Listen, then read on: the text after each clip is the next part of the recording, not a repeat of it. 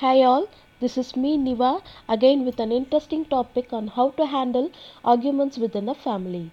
It's always a tough situation at home and turns out to be really frustrating, especially if it's affecting the whole family's well-being. Here are some suggestions that might help you in dealing it. Try to establish some rules like what behavior is acceptable during the family time. Let them know that the arguing in front of everyone is not allowed and that they need to find a more constructive way to communicate their differences.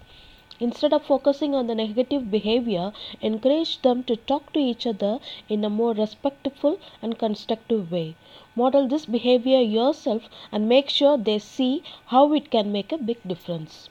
If the situation is really getting out of hand, you may want to consider talking to a family therapist or counselor. They can help you work through the underlying issues and give you tools to communicate more effectively. Remember, it is important to keep a cool head and stay empathetic towards all family members. It can be tough, but with patience and persistence, you can work through this together.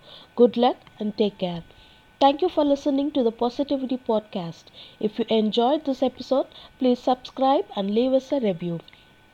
And don't forget to join us next time as we explore more ways to bring positivity into different areas of our lives.